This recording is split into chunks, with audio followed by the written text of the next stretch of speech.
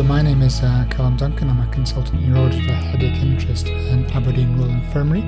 With me today are Dr. Philip Holland, Dr. Manjit Mathur and Dr. Alok Tyagi. This is a JNP podcast in association with the Association of British Neurologists meeting. We'll all just introduce ourselves. Hi, I'm Dr. Philip Holland at the University of Edinburgh, specialist interest in pathophysiology of headache from a basic science side of things. I am Dr. Manjit Mathur. I am a senior lecturer and a consultant neurologist at the Institute of Neurology and the National Hospital for Neurology and Neurosurgery, Queen Square, London. Hi, I'm Dr. Alok Tyagi. I'm a consultant neurologist at the Institute of Neurological Sciences, Southern General Hospital in Glasgow, and I have a specialist interest in headache disorders. Dr. Holland, you discussed the advances in the pathophysiology of cluster headache. It'd be grateful if you could summarise the key findings from your talk. Yes, so we're very interested in the underlying pathophysiology of the entire spectrum of primary headache disorders, but we had special interest on cluster headache here. We looked at this in relation to the trigeminal vascular system. That is the pain processing system that's involved in all primary headache diseases. The cranial innervation of the dura mater and the blood vessels, projecting via the trigeminal ganglion to the trigeminal nucleus caudalis in the spinal cord, and then the ascending pain pathways up to the higher order brain structures such as the thalamus and the cortex for processing. But we also focused on pathways involved in the descending inhibitory modulation arising from the cortex through the hypothalamus and down through the classical pain modulatory brainstem structures.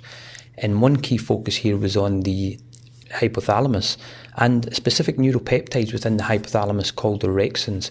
We know the hypothalamus is involved in circadian rhythms, and of course this is a key feature of cluster headache, and we were able to show in experimental models that the orexinergic peptides can modulate both pro and anti-nociceptive responses at the level of the spinal cord, so can both heighten pain perception and reduce it in the experimental models and be influenced by circadian rhythms and sleep patterns. So we think this is a very novel understanding in the pathophysiology of cluster headache, and indeed there is some orexin compounds now in phase 2 clinical trials, and we'll get the information from that soon. The second main component was focusing on the trigeminal autonomic reflex. This is the reflex parasympathetic activation in response to activation of the trigeminal vascular system.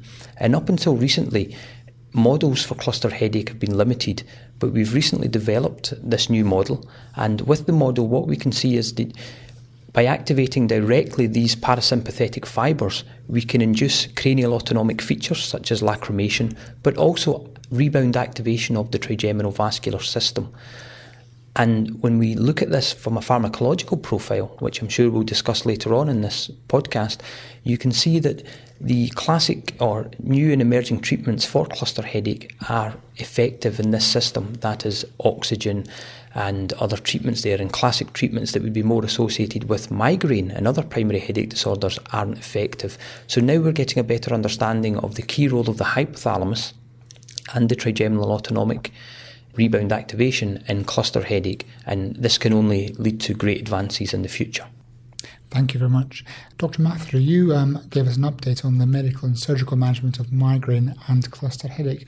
I wonder if you could start off by talking about migraine and its acute preventative treatment, and perhaps also some of the treatments that might be emerging in the near future.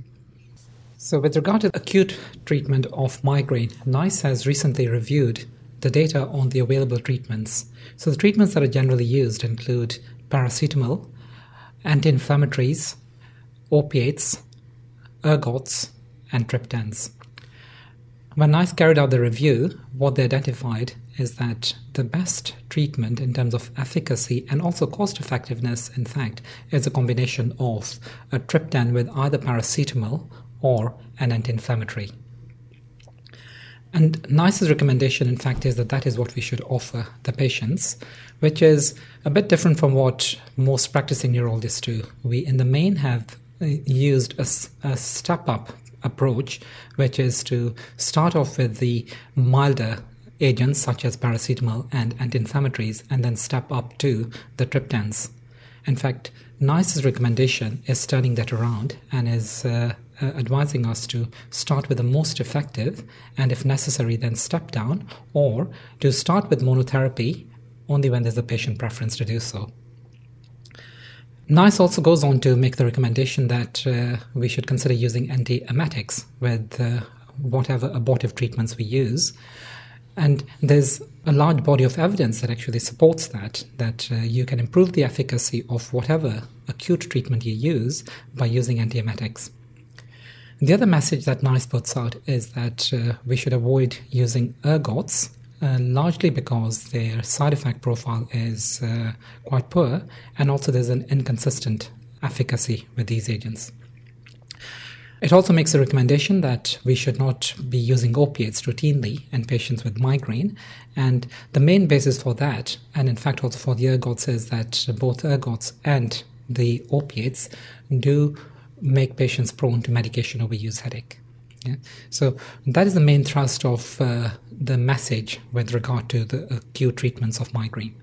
With regard to preventive treatments, there are some general principles one needs to be aware of. In the main, preventive treatments need to be considered when patients have high frequency of headaches. As a general guide, we often recommend that we should consider preventive treatments in patients who've got 5 or more headache days in a month. It's important to point out that most of the preventive treatments available only work if you have patients on an optimum dose. So using suboptimal doses is often one of the reasons that patients don't respond to these treatments. And the third point to be aware about in terms of general principles is that there is often a lag of 2 to 3 months before a beneficial effect of a preventive treatment emerges. Once one has considered those general principles, then in terms of the agents that one can use, again, NICE reviewed this, and what they came out with first-line agents is the use of either topiramate or propranolol, which is where most of the evidence is, and as a second-line agent, they've recommended gabapentin. However, it is generally acknowledged that the tricyclic antidepressants, in particular amitriptyline, the serotonin modulators, pazotifen, and sodium valproate can all be useful agents.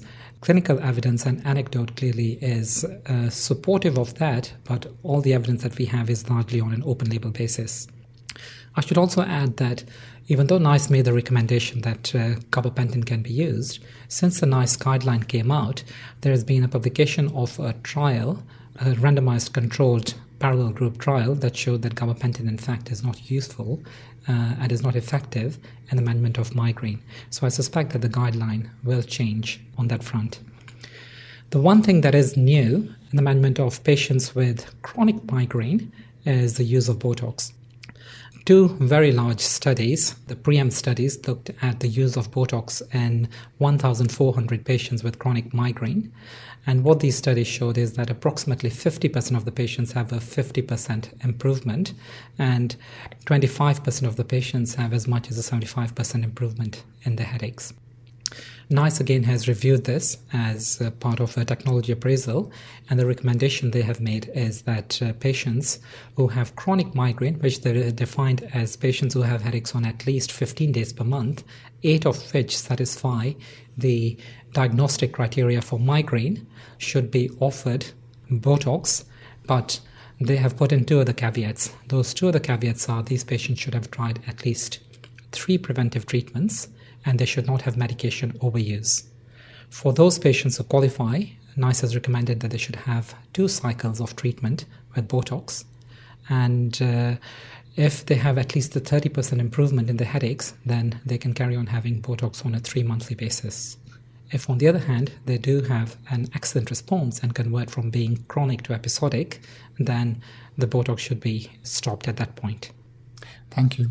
Do you now want to comment on the management of cluster headache, both acute and preventative treatment, and maybe also comment on whether medication overuse headache is a problem in cluster headache? For the acute treatment of cluster headache, there are various studies that have looked at the use of oxygen and the triptans.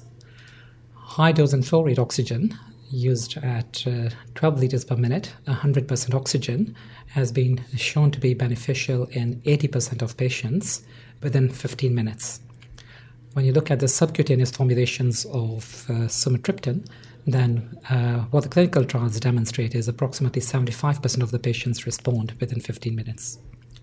In terms of the nasal triptans, the agents that have been used are nasal sumatriptan and nasal zolmitriptan, and the response rates are in the region of 40 to 60%, but at 30 minutes. So it seems that the nasal triptans are less effective and take longer to work. The oral triptans were found to be ineffective. So on the basis of this data, NICE has made a recommendation that patients should be offered either high dose and flow rate oxygen or the triptans. For patients who are offered triptans, they can use 2 injections of sumatriptan daily or 3 of the nasal sprays on a daily basis. And it's important to highlight that in this patient group, we are recommending daily and frequent use of the triptans. A question that is often posed is, are these patients at a risk of developing medication overuse headache?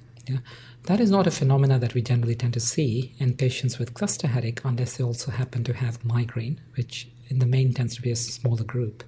The vast majority of these patients can use the triptans on a regular basis without risk of medication overuse headache or any anaphylaxis or rebound from the triptans. So that doesn't tend to be an issue. With regard to the preventive treatments, the agent that has a controlled evidence base is verapamil. Verapamil, however, often needs to be used at a relatively high dose of up to 960 milligrams daily.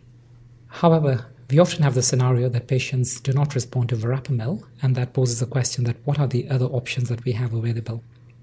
On the basis of open-label evidence, methisergide, lithium, topiramate, gabapentin, sodium valproate, and melatonin can all be useful agents to consider under those circumstances.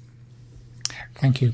And you went on in the end to discuss neuromodulating treatment, particularly surgical neuromodulating treatments. I wonder if you could summarize those for us. Yes.